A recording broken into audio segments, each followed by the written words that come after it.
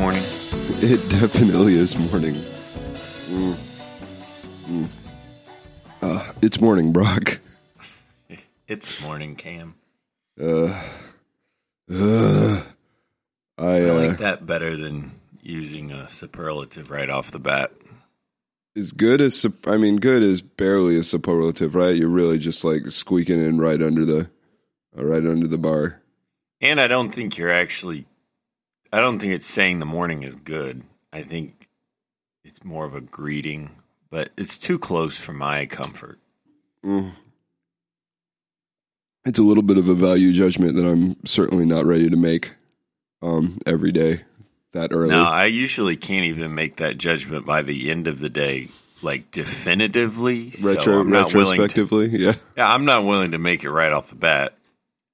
A retrospective greeting would like be a little more quantifiable. Like no one can truly say good morning until it's finished anyway. What if we greeted each other with a retrospective of the previous day's morning? Oh, see, I can barely remember what happened the day before morning-wise. I think you have to go like day segment-wise. Oh, okay. So in the... Well, what do you say in the morning? Because I'm thinking, in the afternoon, you can retrospect on the morning. Well, you say it depends on how you slept. If you slept well, okay. it's good night. And that would be much more informative because that's going to prepare people for how you're going to be. Like this morning, I wouldn't say it was bad night, but it certainly wasn't a lot of sleep. So night. Yeah, I feel like a broken man sleep-wise from last night. So I would say it's a poor night. Poor night, Brock. Felix woke up at I went to bed around midnight, which is not recklessly late, but also not super great on a podcast morning. And she woke up at about 1 something, and then at 3:30, and then at 4:30. I think that's it. Is this getting more extreme? No, it depends. She slept well the night before. The problem is she just wants to sleep in our bed. I understand. Our mattress is a higher quality product than her mattress. Have you considered getting her a foam topper? Foam topper. She is. Yeah, she's on like a little like IKEA mattress thing. So like I don't know. She also weighs 30 pounds. I don't know that she'd just sit on top of a foam topper. No, highest quality memory foam. It'll just cradle her into itself, and she might not be able to get out even if she tried. That's sort of like enforcing her time in the bed physically. I think she's aged out of, but I'm almost willing to try anything at this point. I think it's a proximity to mom thing. More so. We need a mom surrogate. Is there a way we could imitate Shannon in any way? Well, first we need to kind of establish, and we would need Felix here for this, sort of establish what the characteristics of mom that she's looking for are. Because it can't be actual mom, or is it just a body? Right. Is it warmth? A certain shape? Is it like a shocking amount of hair that you have to be careful not to pull when you're moving around on the pillow?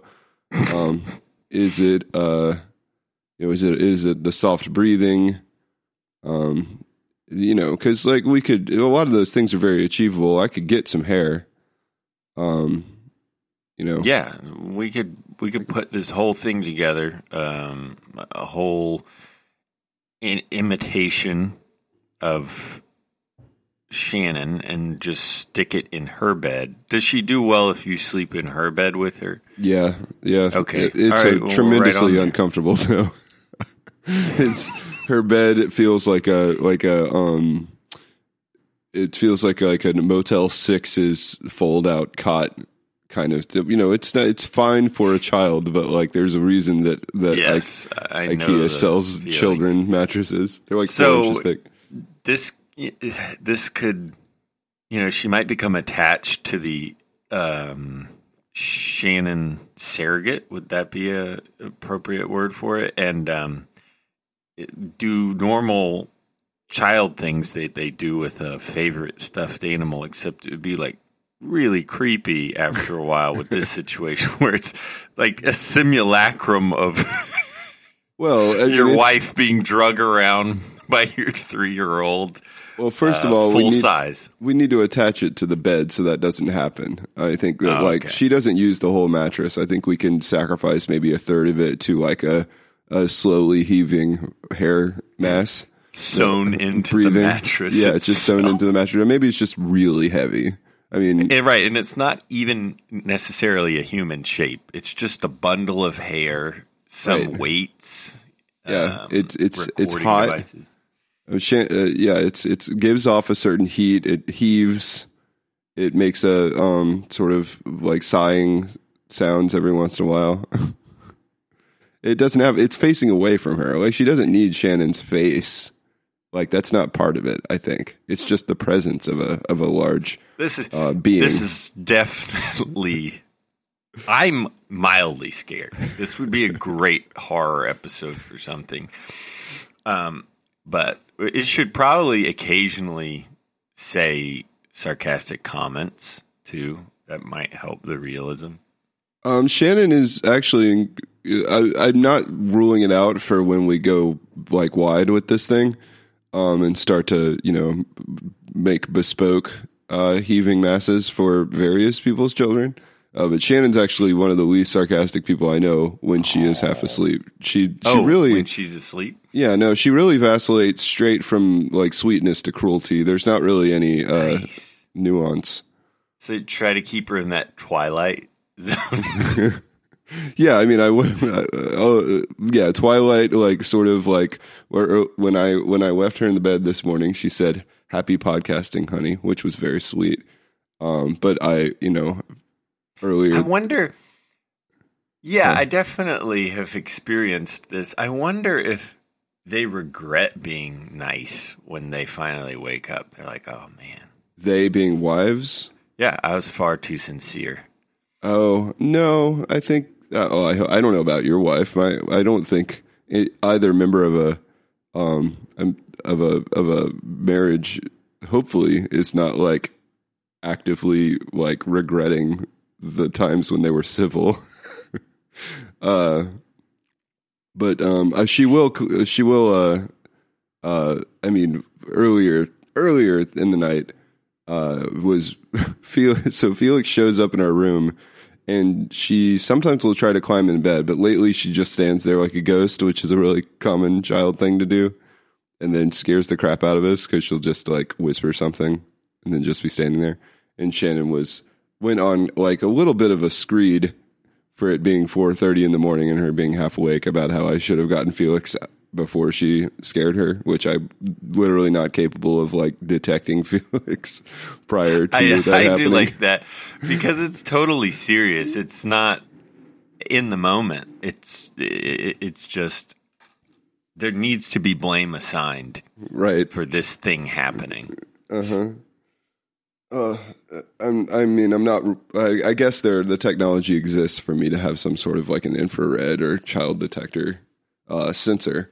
But I mean, I think like we're solving the wrong problem in the wrong place. We need to solve this problem. Like we need to go to the root. We need a surrogate. Keep her body in her bed happily before you have to hook up some kind of dream communication device that's connected to Felix's movements in her bed to alert you ahead of time. My hallway will look like that the scene from that Sean Connery movie with all the lasers.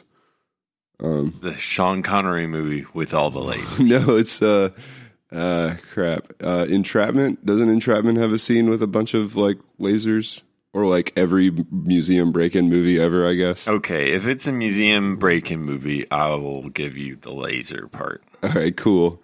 I think that's what's in Entrapment. I've seen that movie one time. I mean, we could deploy sort of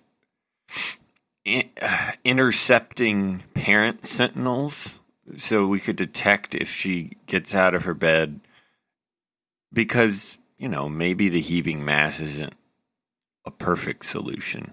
We could also intercept her on her way to your room with a firm but affable robot presence that escorts her back to her bed, or would she have a problem with the robots? Well, I think you got to quantify I think we're doing a good job here, sort of taking a parent as a holistic sort of role and figuring out that a kid she's 3. She doesn't need every aspect of a parent active at all times.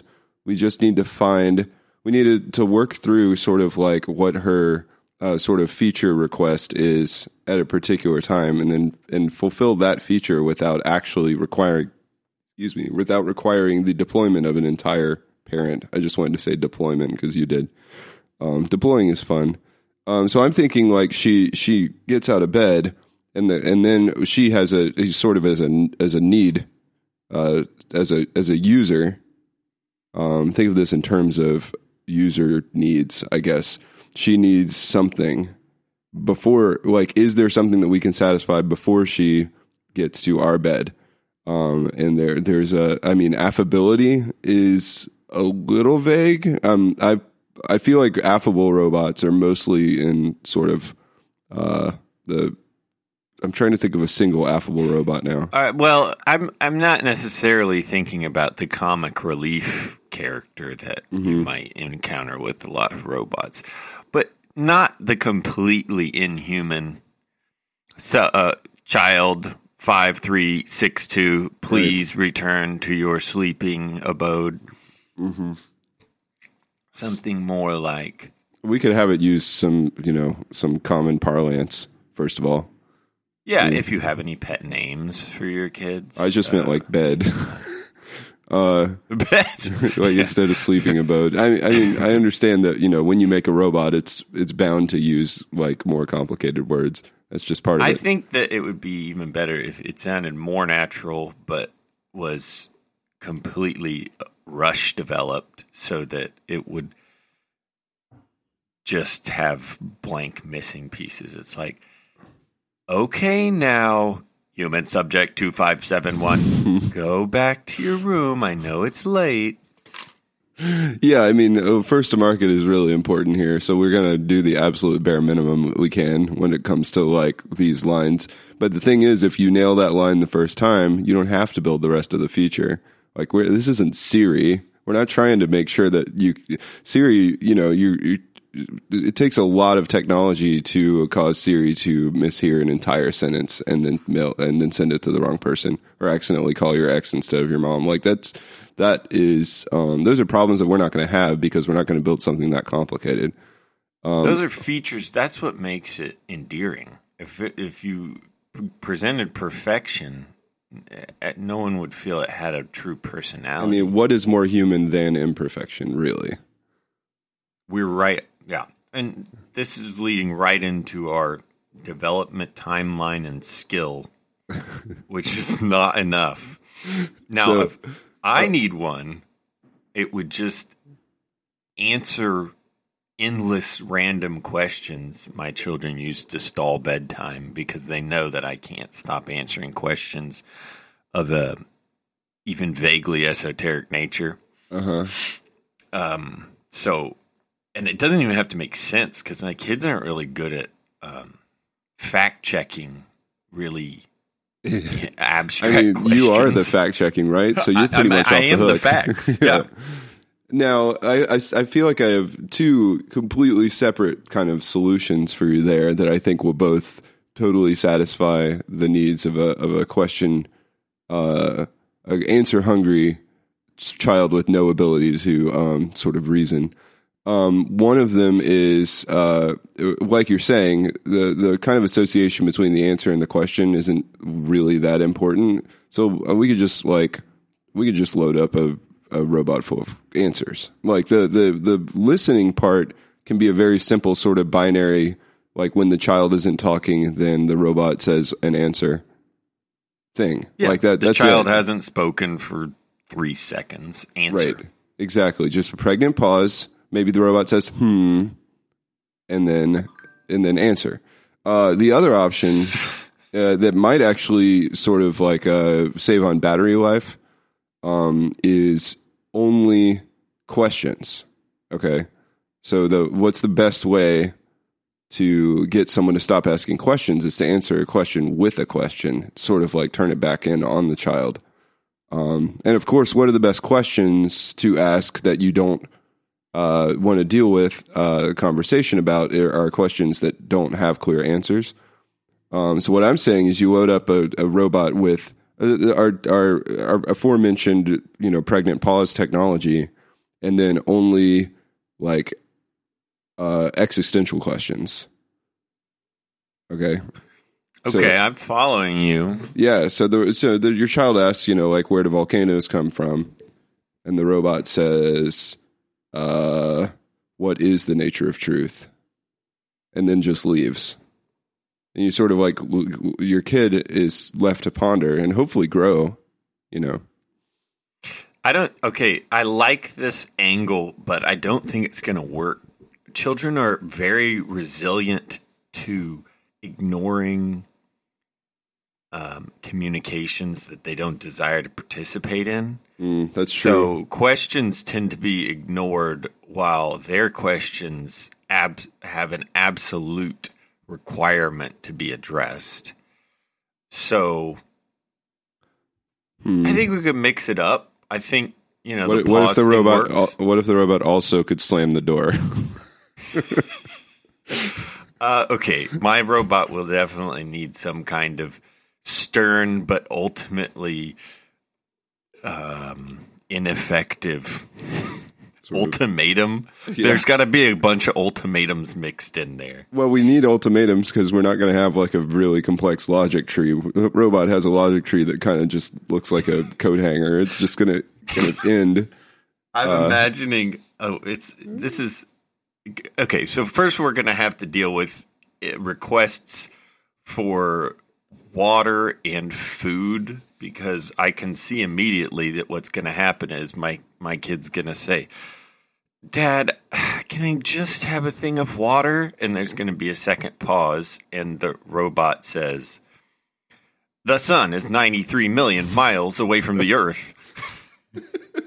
Well, look, dispensers exist. We'll put a button on the robot that says water, and they'll push it, and once a day, because you get one glass of water before bed. Yeah, you don't want to pee the bed. So they know this. There's a timer on there. Once a calendar day, it will spit out 2 milliliters of water into a cup, and that'll that I think we can work that out. Do we need any sort of snack component? Okay, so there's going to have to be the snacks a higher level. They're not getting snacks in bed every night, but there's certain nights where I'll accept this. So it will have to go through at least 3 or 4 iterations of random question repeats and at least 1 or 2 ultimatums before accepting a snack request.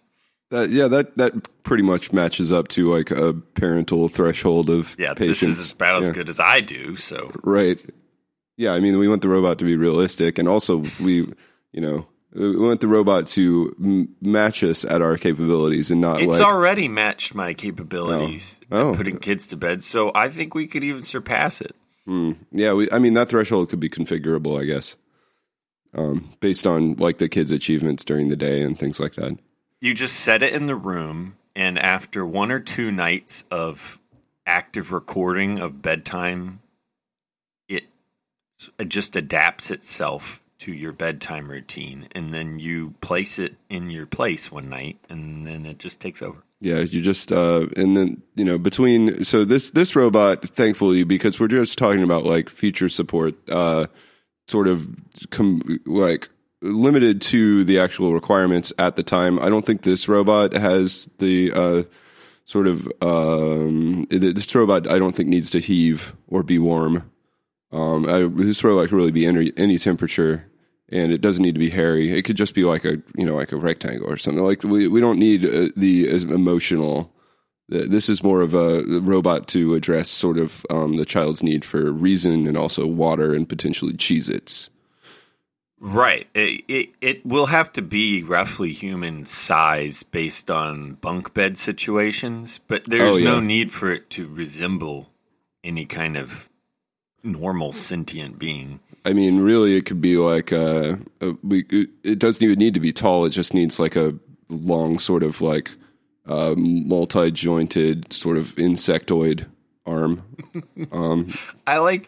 Okay, so maybe sort of a giant spider-like robot that can extend interaction arms, because kids do like to have the feeling that you're face to face with them. But well, I mean, if you need, okay, so let's keep this focused though. I'm worried about scope here.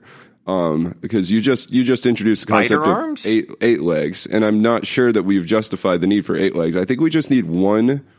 Sort of, I think a spider is a miracle of nature's engineering, for sure. So maybe like one spider leg, and then if you're worried about the face, then we'll just put a face kind of on the end of the spider leg, or near the end, and then sort of a claw on the end to hold the water or the Cheez-Its.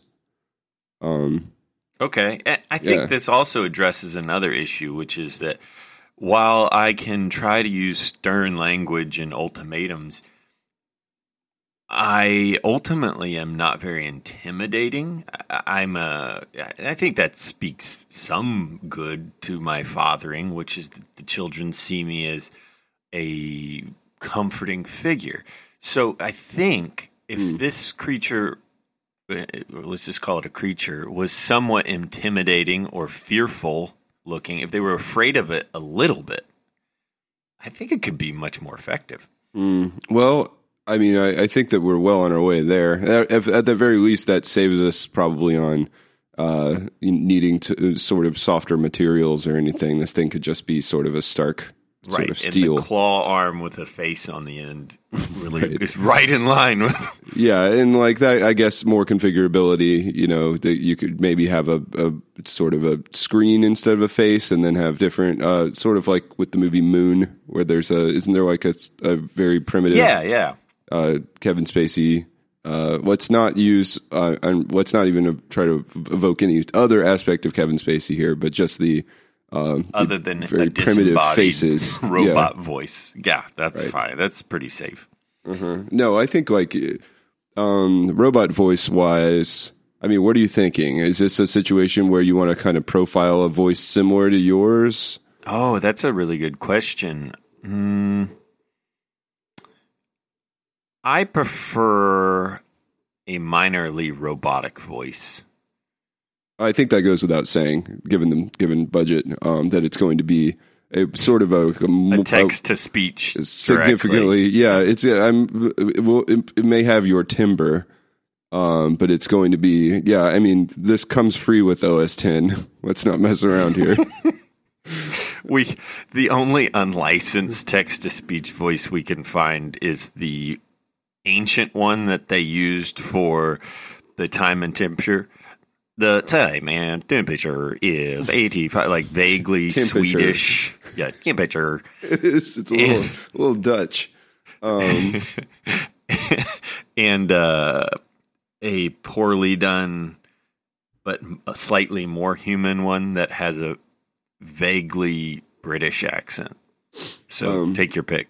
There was a podcast I listened to a long time ago where a guy, right when Skyrim came out, the Elder Scrolls Skyrim, and a guy on the podcast ranted for a while about how it was a really good game, but there was this one wizard in the main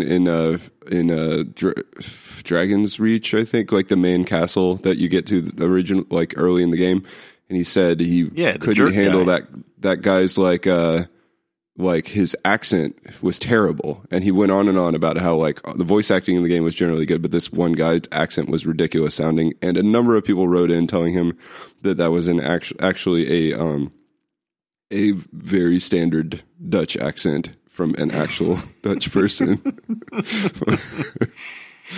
So, I mean...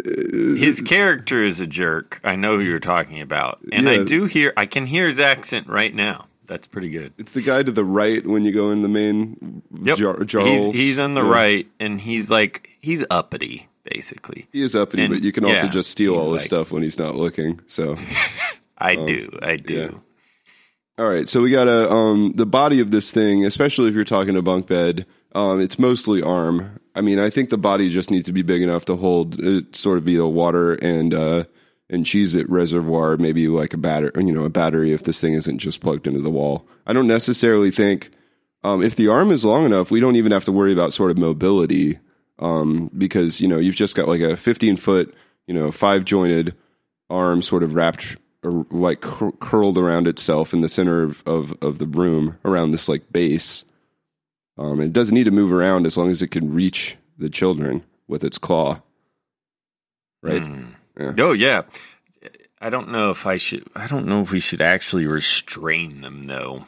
I feel like that's... Restrain the children or the claw?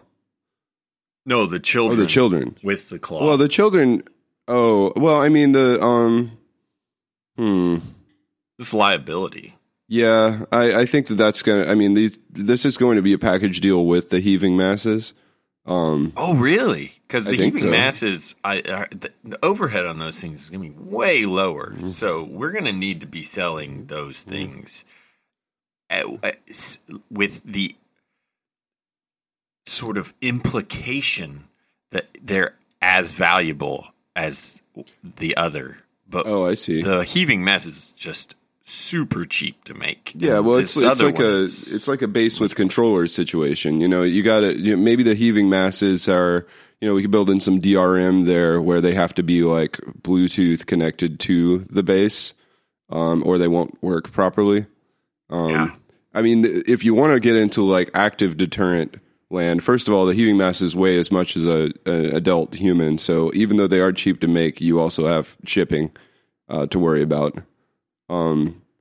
But also potentially any of this stuff it could have, if we already are building in sort of proximity DRM, you could build in some sort of a failsafe where if they move too far away from one another, we have human voice technology already, so we could just have them like sort of scream in anguish. Right, they can't be parted. Yeah, and if that happens once, I guarantee no child is going to want to pull them apart again. Sort of like, have you seen the show The Good Place?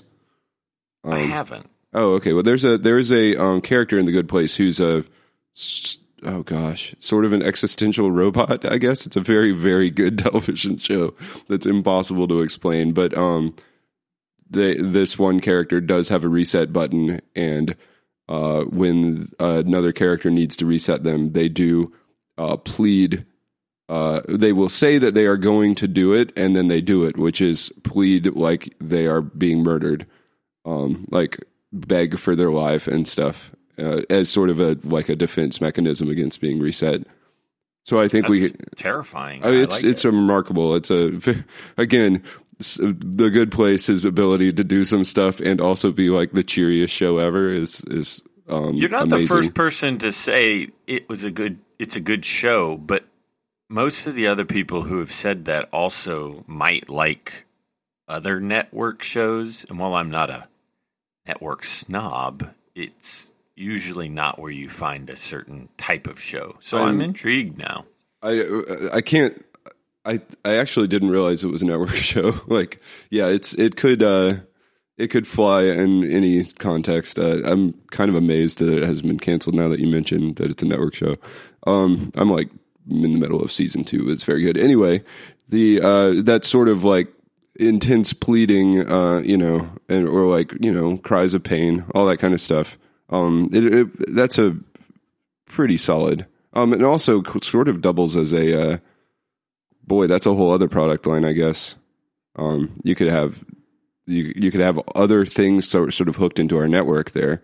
If we can think of other proximity guarded devices that would scream in terror and plead for their lives if they were separated, like you could build a whole sort of ecosystem of parental support devices. that are holding you hostage. Well, that are. Hey, they're just keeping themselves in. Look, at that point, I think that we need the heaving masses to be, 100+ pounds just for realism's sake.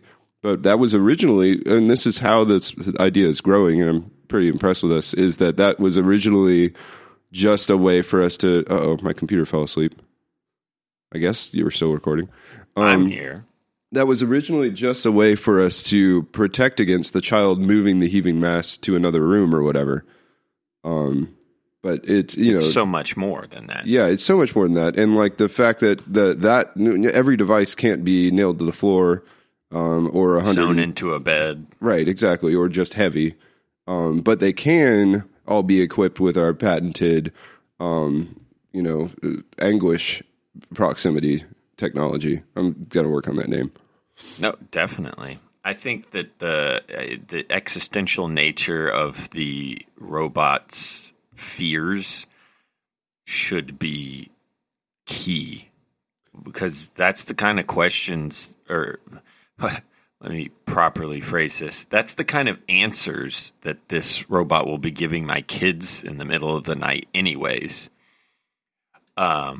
So I think it's going to prepare them to respond viscerally to that sort of anguish, It's going to, there's going to be instances where my child, my 4-year-old might say, will they call the robot, what do you think they'll call a robot? Because, I don't know that they'll call it Dad. I don't know how I feel about that. Yeah, I almost suggested just Mommy for the heaving mass, but I feel like... oh, man, the horror movie is just getting better and better by a minute here. We do have to consider the sort of orientation, deck that we're going to need to prepare for any potential babysitter or relative about this stuff. Yeah, they might call the police immediately if they weren't aware of what was going on there. Oh, yeah, they just need to be oriented. It's fine. But at the same time, I just think there's sort of basic, proper name confusion if we just call a 100-pound pile of hair Mommy. Let's just say my 4-year-old says, "Bedtime, Daddy. Mm-hmm. What ride can I ride in Disney World?" Which is a normal question for him. Mm-hmm. And Bedtime Dad robot will respond like, "Ethics, the basis of ethics, is not grounded on any one fact, but one's own interpretation, and the suspension of the teleological morality must be made to sacrifice one's own self to God." And, he might cry, he might just remain silent, but that's really going to stick with him. I heard roller coaster words in there, like suspension. Did you just rip that off the dome just now?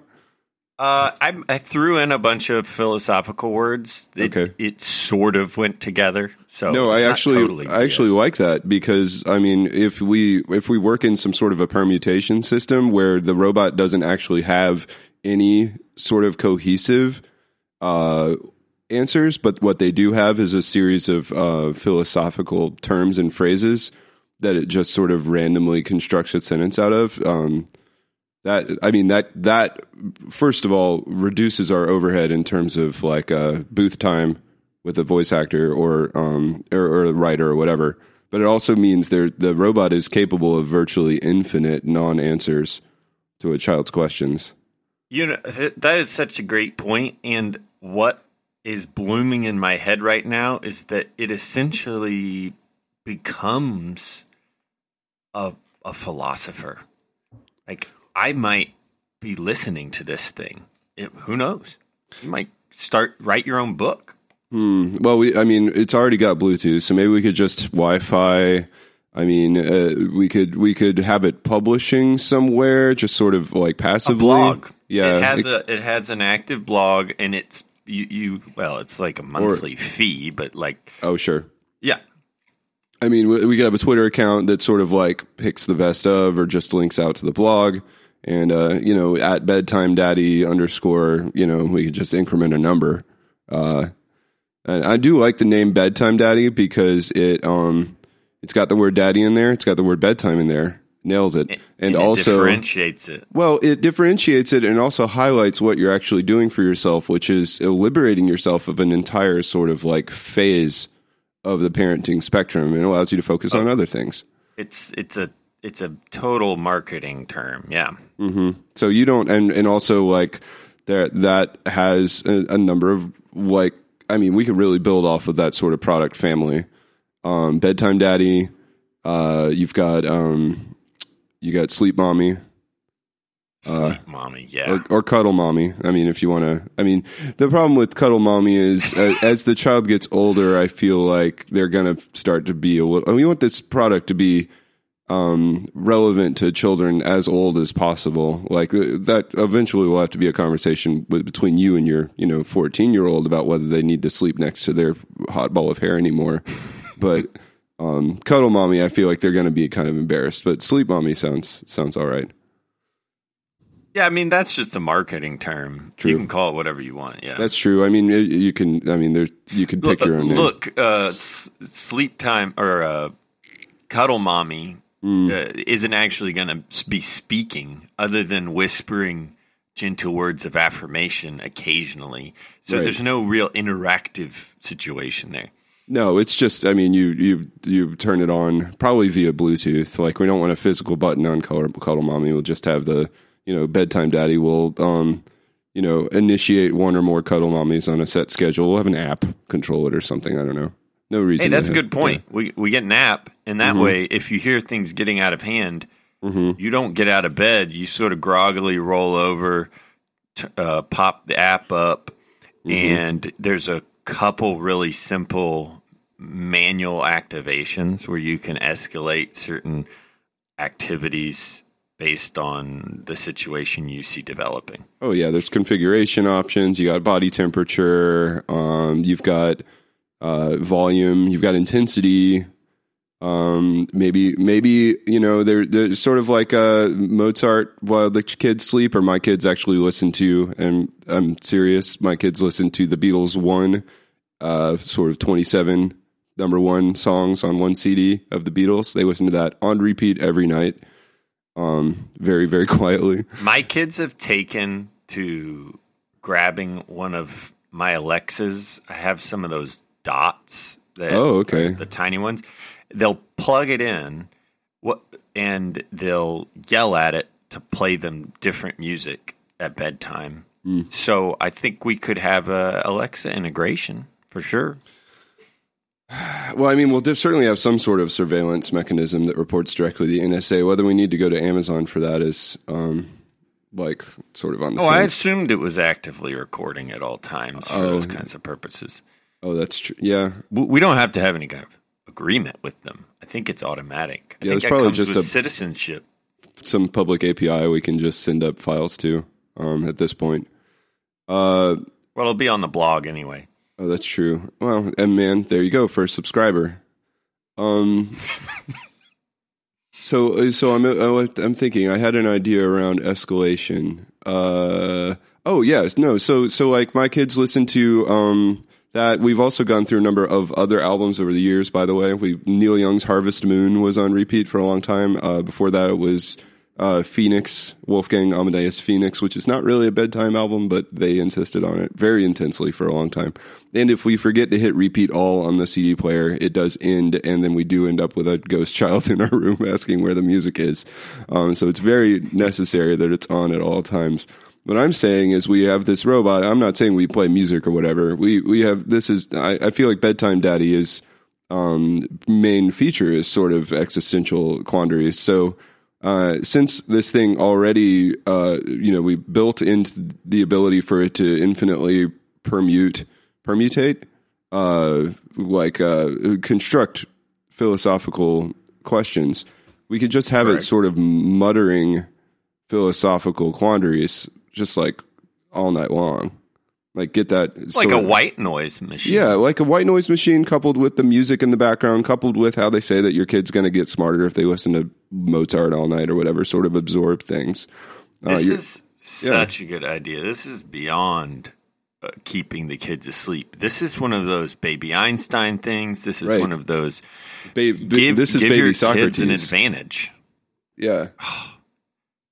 I think Socrates' name is in the public domain now, so I think we're good on that. Oh man, a ton of philosophical texts are in the public domain. We could most of them. Yeah, and like so at my old job, we had a system, a Markov generator that some guys made, where you could just upload. I think I may have even done this.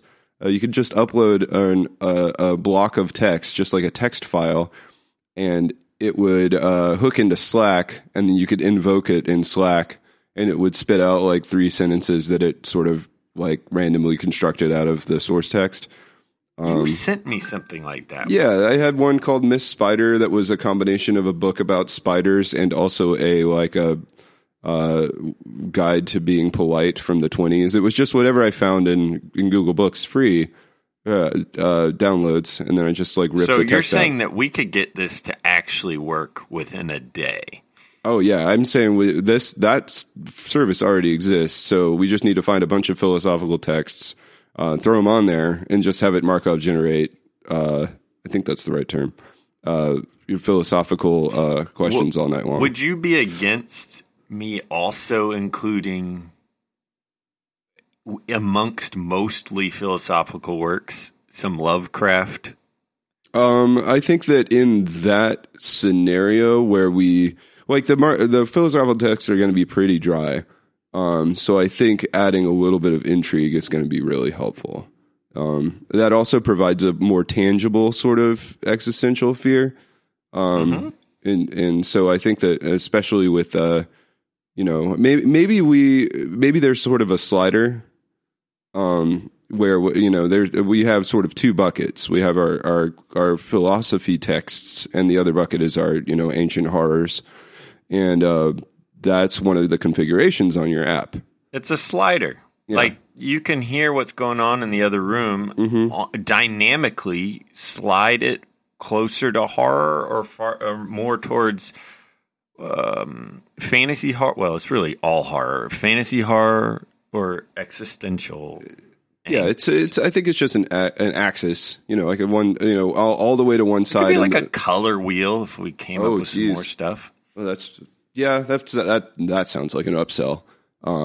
That's more. That's more. Yeah, I think sort of MVP here is I want to be able to specify whether the robot's making my children question their reality or their sanity, and potentially a little bit of both. But I mean, it's configurable per child or per the child's mood that night.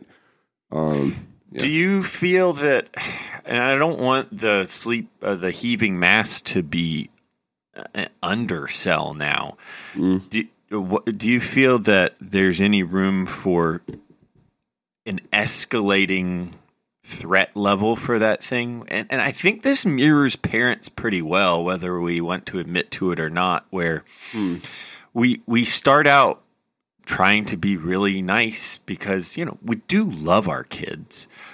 But the more they're pushing their luck in a situation where we're fairly certain that we're in the right, such as children need to sleep at night, we become more threatening as time goes on, to the point where we wouldn't mind if there was some fear involved, right? So is there an escalating threat level available for the heaving mass? Well, I mean, the heaving mass at this point is primarily going to be, I honestly think we might be able to sort of save on material costs for Sleep Daddy or Bedtime Daddy by putting most of our sort of processing power inside heaving mass, which also solves our body heat issue. Because it could basically be a heat sink, right? Right. So the heaving mass is sort of, maybe that's our data storage. It's the control center, yeah. Yeah, it's uploading to the NSA. It's making backups. It's maybe at that point the Bedtime Daddy's just like a terminal, right? And it's a peripheral. Yeah, that's perfect. That totally makes sense because it's the masses writing blogs, sending out tweets. Right. But for each peripheral, it has a separate account. Well, depending on what model you've purchased. Well, I think you're going to want each of your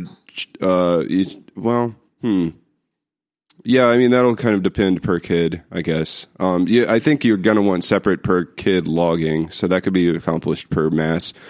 In any case, uploading what was the word you were using? Escalation per mass. I think that we're not going to want to spend any on sort of this mass is static. Like at most it heaves. Maybe it heaves and maybe it might toss a little bit, like a little bit of a.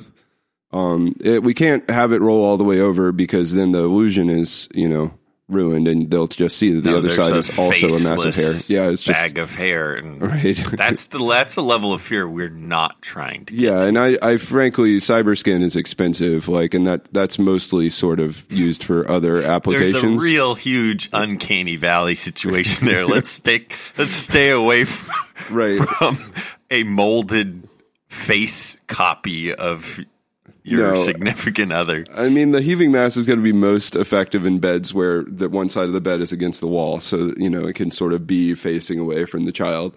But you can build a lot with what they don't see. I just watched Gremlins last night, and for the first time actually, and I was impressed at how often Gremlins pulls like old 50s horror tricks where there's they don't show you what actually happens. Like in one scene, the gremlin is he's ripped open the control for the traffic light, and he's cackling, and he's zapping the traffic light wires together. And all you see at that point is a shot of the traffic light changing, and then you hear like a Foley sound of car wreck, and that's it. They didn't even need a car for that scene, right? All of it was implied, and all they needed was a traffic light. Yeah, it's very efficient. So what I'm saying is the escalation, there just needs to be a little bit of an implication of threat there. Like, we already have a gyro in this thing, probably doing some heaving. Maybe we just have like a mode where it kind of throws all its weight to one side and implies that the mom's about to jerk around and do something. Yeah, this is perfect. I can see it right now because we can't follow through with these threats. Obviously, there's a rhythmic heaving, as aforementioned, and then the escalation, like you're saying, it might abruptly raise to its full heave, leaning towards the child and freeze sort of for a couple seconds. Yeah, a loom. Right, that very much, just with body language, without even words, that indicates, yeah, let's back down now. And I mean, it's perfect. I think that'll work well for smaller children that are significantly smaller than the heaving mass. That'll be nice and intimidating, and that'll get them to be quiet. The other option is, well, you just said the word threats. I can speak from experience.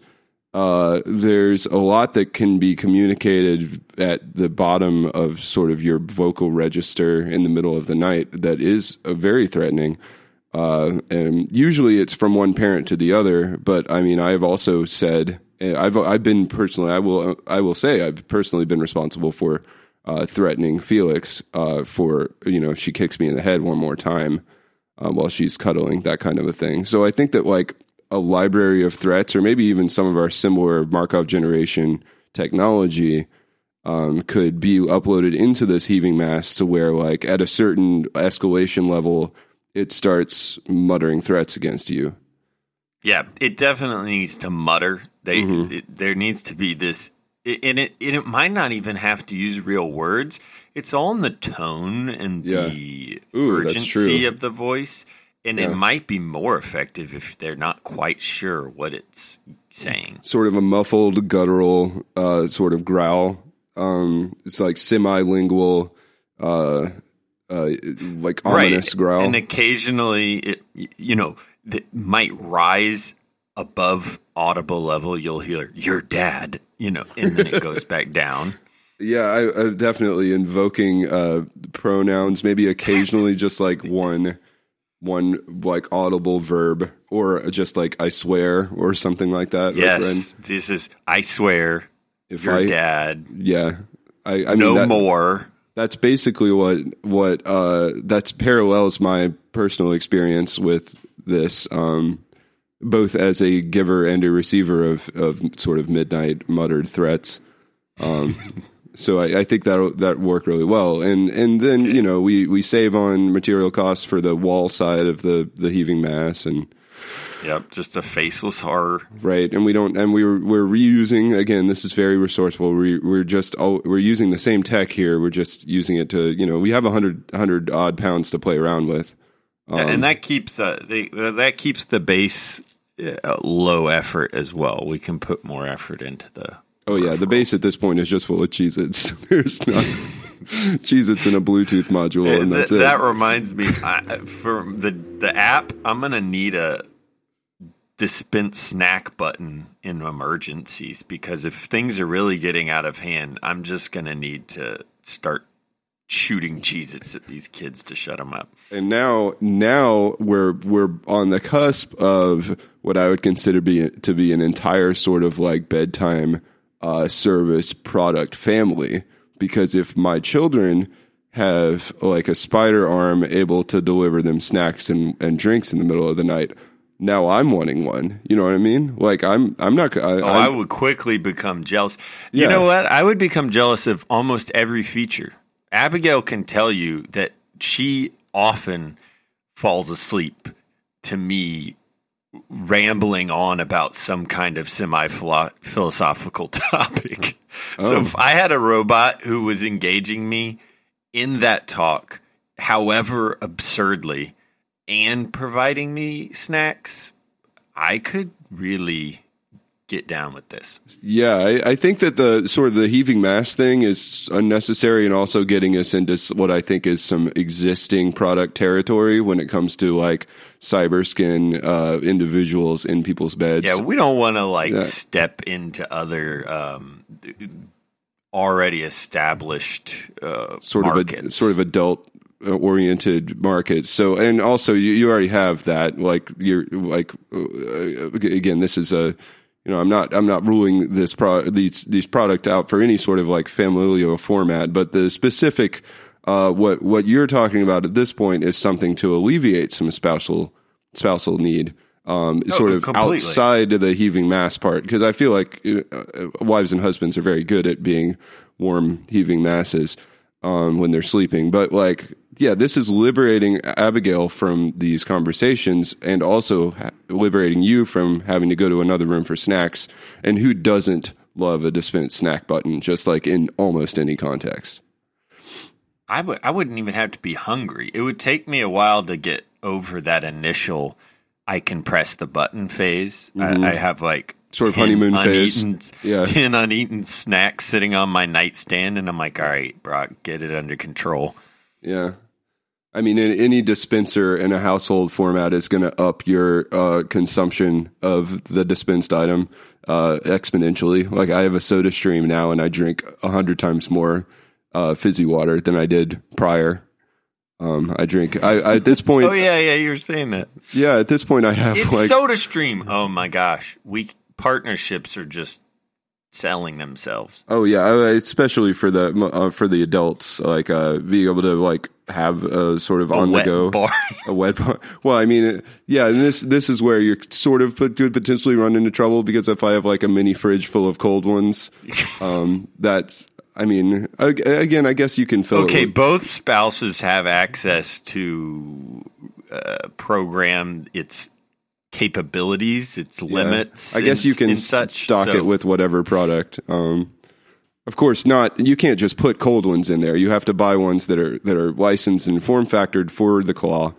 So that's another partnership opportunity. And definitely, and I can see that. I can see immediately that as much as Abigail would like to have a surrogate to engage in late night conversations with me over, at some point she's going to wake up and it's 4 a.m. Mm-hmm. and I'm going to be chatting. I'm going to be loudly chatting with my robot about the nature of the existence of God. And she's going to be like, it's time to get some sleep and you're keeping me awake. So she can set a latest time, say 1:30 a.m. The robot transitions away from conversation and tries to get me to go to sleep in some way. Because I could use help going to sleep sometimes. Well, what would I mean? So far, our robots, if unless we start to increase the sort of feature capability library wise, our robots are capable of they're capable of generating existential quandaries. They're capable of generating Lovecraftian horror, and they're capable of veiled threats. Sort of muffled veiled threats. Would one of those help you sleep? No. You know what would get me to go to sleep is if it started talking about my obligations for the next day. I would immediately be calendar okay. integration. And it's not so much that I'm responsible and I think, oh, yeah, you're right, I should get some sleep. It's just that sleep, when you have a lot of responsibilities, is this golden moment of no one can make you do anything right then. And so it would definitely make me think, I need to enjoy this sleep while I can. Well, and also you're going to want the robot to shut up because you don't want to, like, I don't know about you, but the last thing I want to hear at 1 o'clock in the morning is a list of things that I have to do the next day. Like if I was sitting there at 1 o'clock and I'm it's 3 fizzy waters deep, and there's like a pile of wrappers next to me, and the robot says, "You have to wake up and record a podcast in 5 hours and 33 minutes." And Shannon set your mixed drinks limit to 2, and you've already used those. Oh yeah, no, the robots, that's sealed away, and all the robot dispenses at that point is maybe just like lukewarm tap water. I mean, the amount of, I guess you're going to need sort of like separate PIN codes for husband and wife here, and then sort of accountability metrics or something. Yes, of course, all this is being reported on a blog too, so like, everyone knows your subscribers. Let's just say by default it's deployed to the blog, and you can pay extra to have certain things censored. So at that point. So you're paying for people are paying for access to the blog, but then you're also paying to not publish. I love it.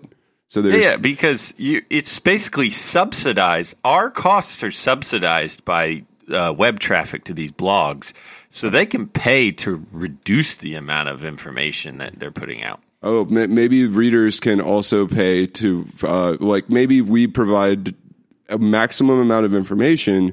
And then either you as a publisher can pay to reduce the information, or your readers can pay to not know about certain things that the robot's going to be reporting on, because the robot's going to be reporting on everything. Definitely. Not everybody wants to hear that. Yeah, but they have to pay. I think the same, and we can use a lot of the same logic systems. I think if after the bedtime point, the robot won't remind me of my activities unless I try to engage with it. So I'm, it's like time for bed, and I'm like, okay. And then I say, and it's like, just to remind you, you have an appointment tomorrow at 7:05. Yeah. Cam will text you at 7 o'clock tomorrow and say 7:10. You have reached your threshold of drinks and snacks. Yeah.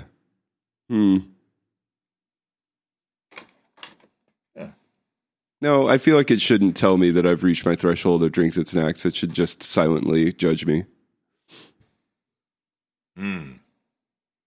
That's going to be a lot. Like, that's the top tier of spousal escalation, and I don't know how to achieve that. That's something. The silent judging? No, it's easy. We just, it just doesn't have to say anything. It just says, Exactly. And that one doesn't have to be localized when we go international.